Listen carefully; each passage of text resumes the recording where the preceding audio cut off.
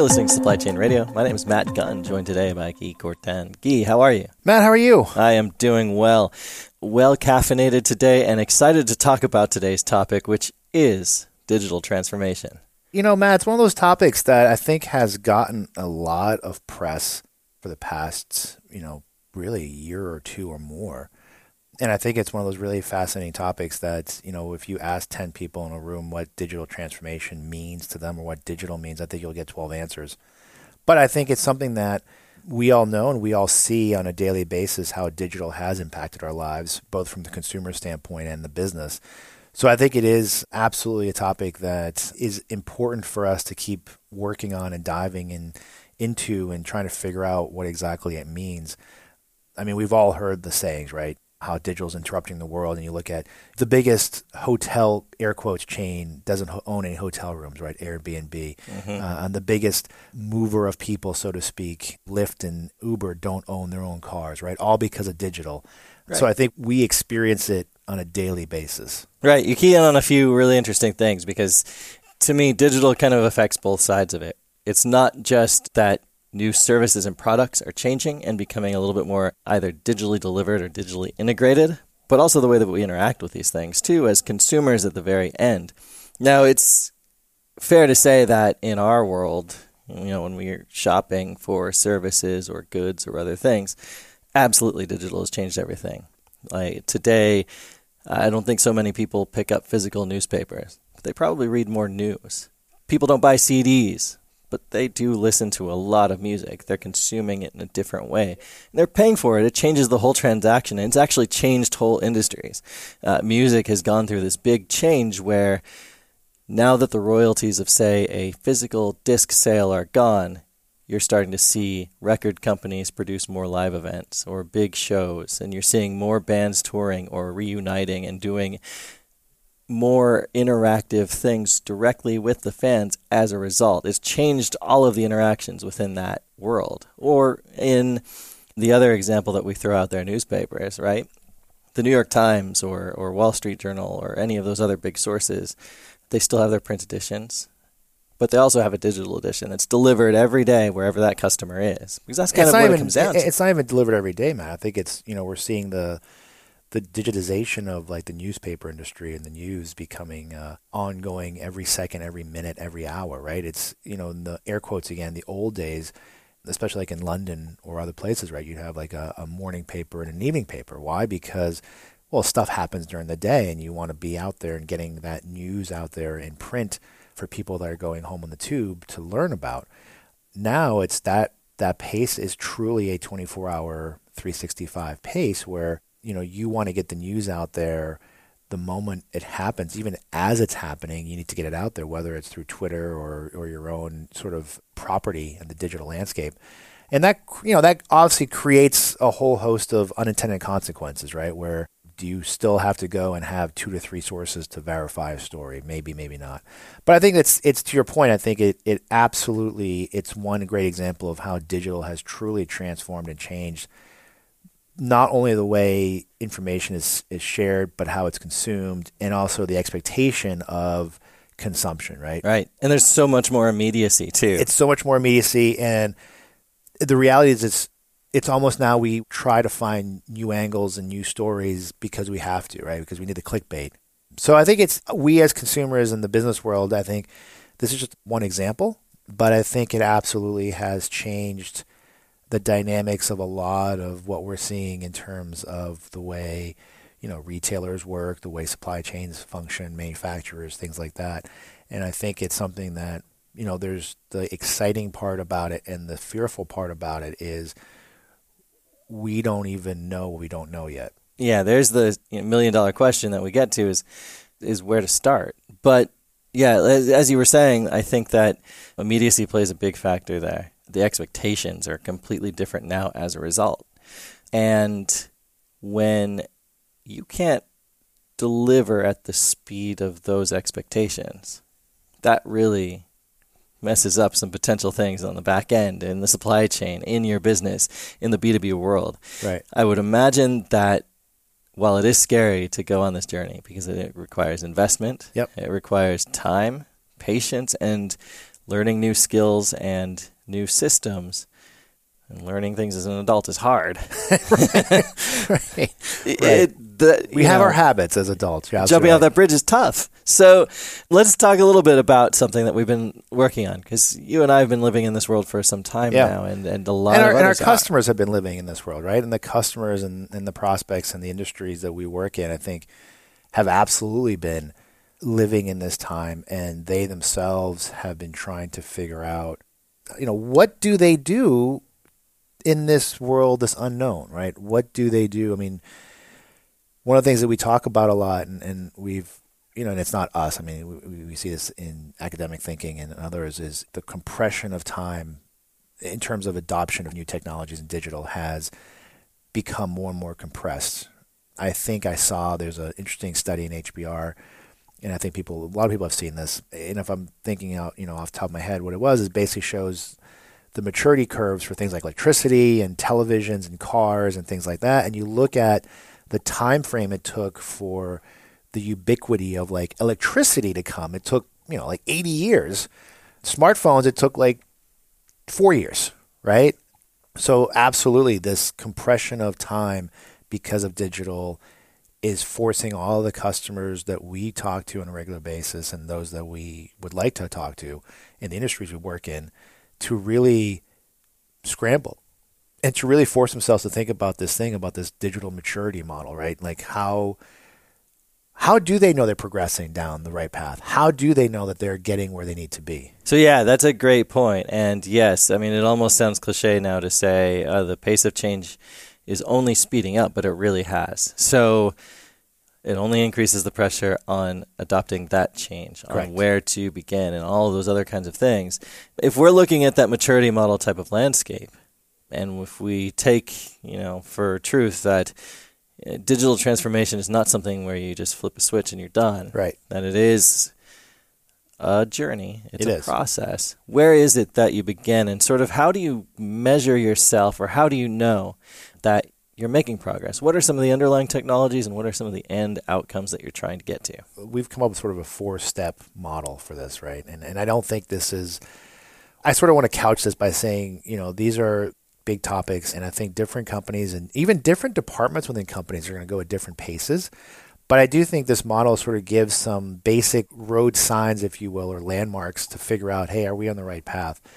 So, I'll go through the 4 very quickly, and then we can sort of dive in a little bit to each one. But I think it's a lot of this stuff, I think when you think about it, makes, it's pretty common sense. It's just hard to get to. And the first one is always, inside your own 4 walls, right? We still hear a lot from the companies we deal with, and a lot of the folks we look at, is that they still have issues where interoperability within their enterprise is still an issue. So, for example, where I talked to actually once a large consumer products company that produced liquids, juices, if you will. Name shall remain nameless, but a large brand name that produced juices. And it was interesting because their supply chain team that was responsible for fulfilling or for shipping pallets of juices to different retailers, and their marketing team, who was responsible for doing promotions and things like that, actually had a hard time communicating. So marketing would do, a BOGO deal at a large retailer for a special, for Memorial Day weekend, and the supply chain team sometimes didn't even know about it until that retailer would call them and say, hey, where's my product? So just inside the 4 walls of the business, there's already opportunity to create much more connectivity through digital. I think when we go to the next stage, we start looking outside of the 4 walls, right? We start looking at the supply chain side, right? The network supply chain. That's something I know we talk a lot about, but it's absolutely one of the stages that I think is becoming more important to really get to this digital maturity model, because now all of a sudden you need to be able to have synchronicity, if you will, across all your supply chain. And the basic level, I think, is just communication, right? Where's my stuff? When am I going to get paid? Where is it moving? Are there shortfalls coming? We go to the third stage. Now let's say we solve that. Now we go to the third stage. Now we start to get, I would say an advanced move, right? We're getting somewhere where we can actually start pulling in or looking at demand signals from the consumer, right? From the customer, whether we're B2B or B2C. At some point, we were able to look at that customer and take their digital footprint, and their digital signals, if you will, and have that feedback into our connected supply chain. And that sounds easy, but it's really not, right? Because a lot of times that digital signal, for the most part, is an after-the-fact signal. What I mean by that is, Matt Gunn walks into a store to buy a new pair of jeans.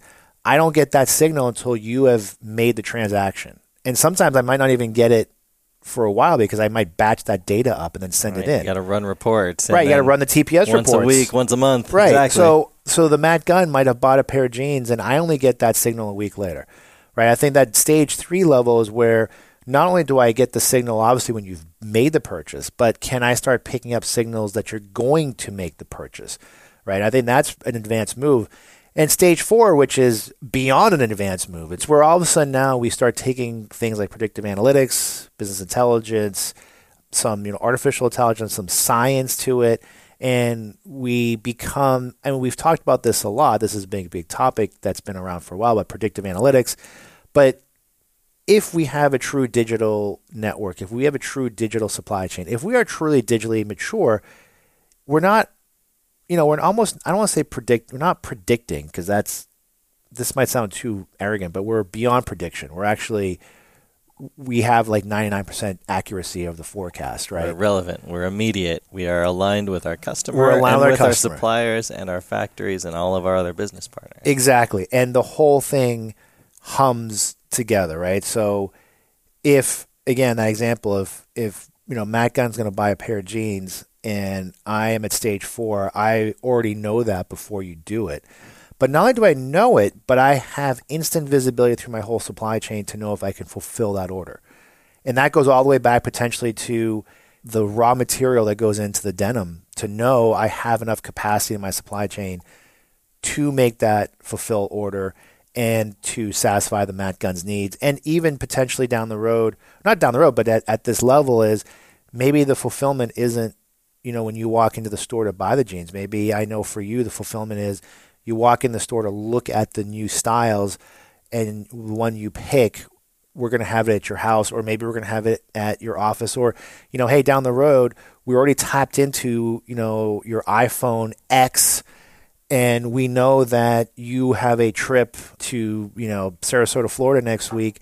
Maybe we can now, because we have this digital model of the supply chain, and I have a distribution center that's close to there, and I know that maybe you want the jeans for that trip, I'm not going to even send them to your home. I'm going to have them waiting for you in your hotel room. Well, it saves me some room in the suitcase. Saves you some room in the suitcase, and it's all goodness. So this sounds a little bit science fiction, but at the same time, we are already starting to see some companies move beyond mass customization into full personalization. It's happening around the edges. It's happening in very small sets. It's very costly, but it's starting to happen because there is demand.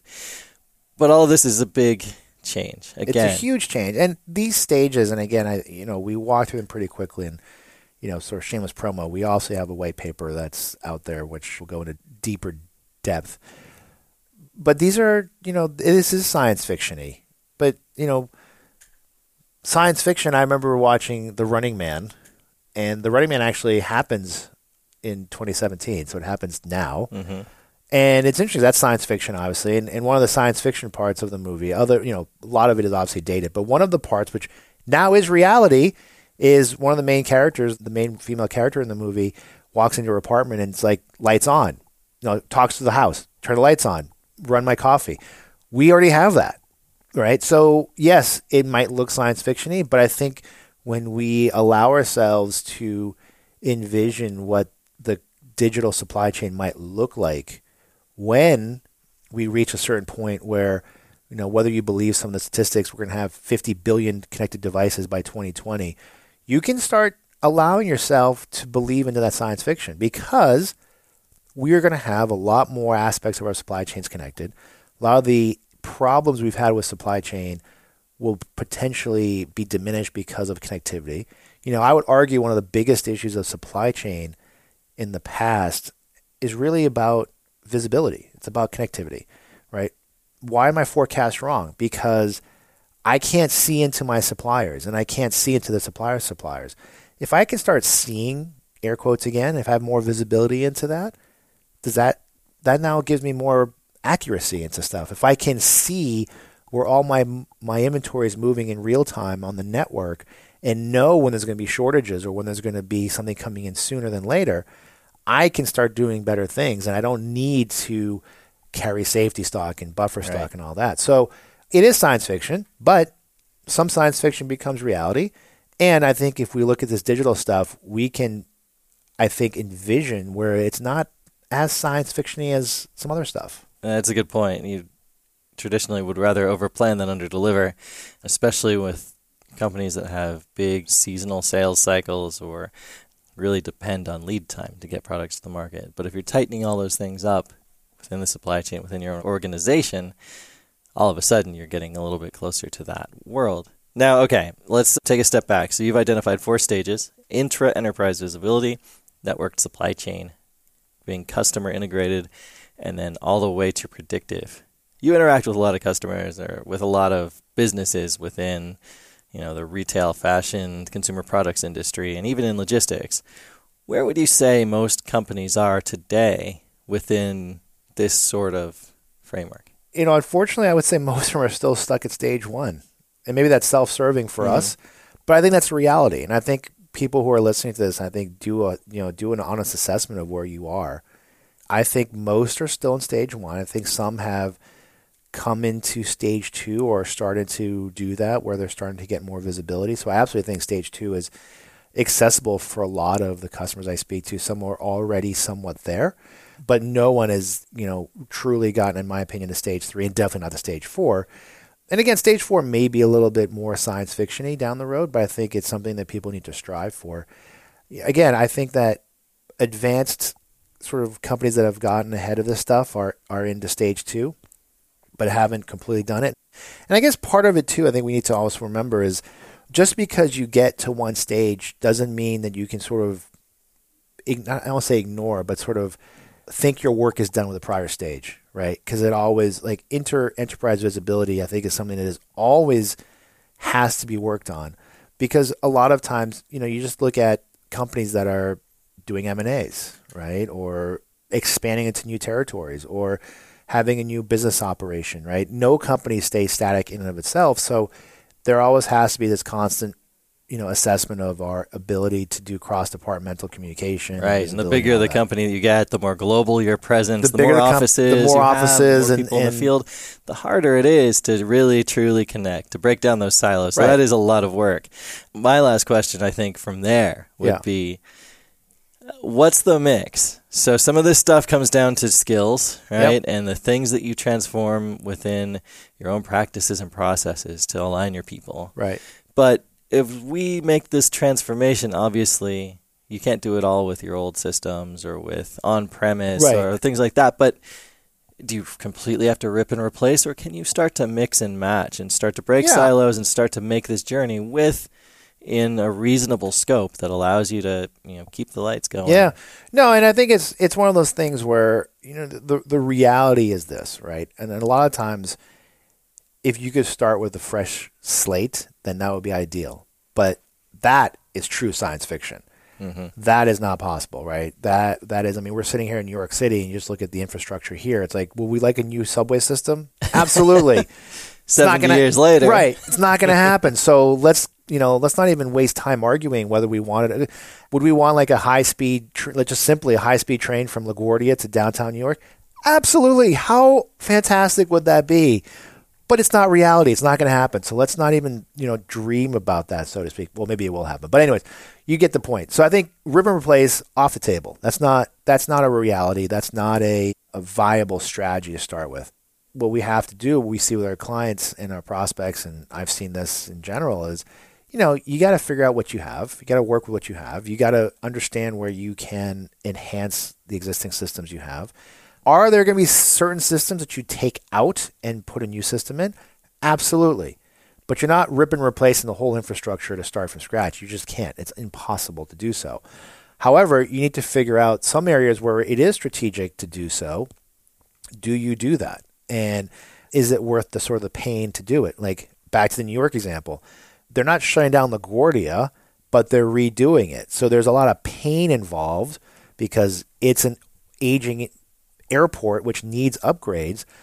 And it's going to be painful for the near future, but at some point, hopefully that airport will be up to 1980 standards.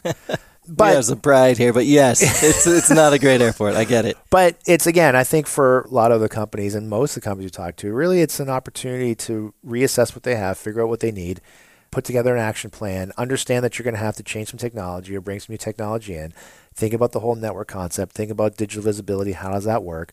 Absolutely, technology is going to be an integral part of this, but so is culture, right? So is the internal culture of your business to accept this and to do it. And to understand that part of it too is, and this is the part that's very important, is activity begets activity, right? This is not a 3-year plan where we do thing for 3 years in the back room and all of a sudden, poof, you're digitally enabled, right? No, this is a incremental change that happens on a daily basis with the hope to get to more transformative changes down the road, but understanding that all these actions we take in today are going to build for the future. But it's really, I think, it is start acting, don't be afraid to fail, and hopefully you don't become like LaGuardia. All right.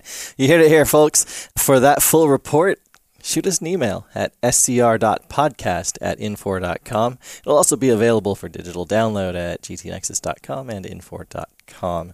Thank you again for listening to Supply Chain Radio. My name is Matt Gunn, and for Guy Courtin, we appreciate you going on to iTunes or your favorite podcast network, hitting that subscribe button, and even leaving a review.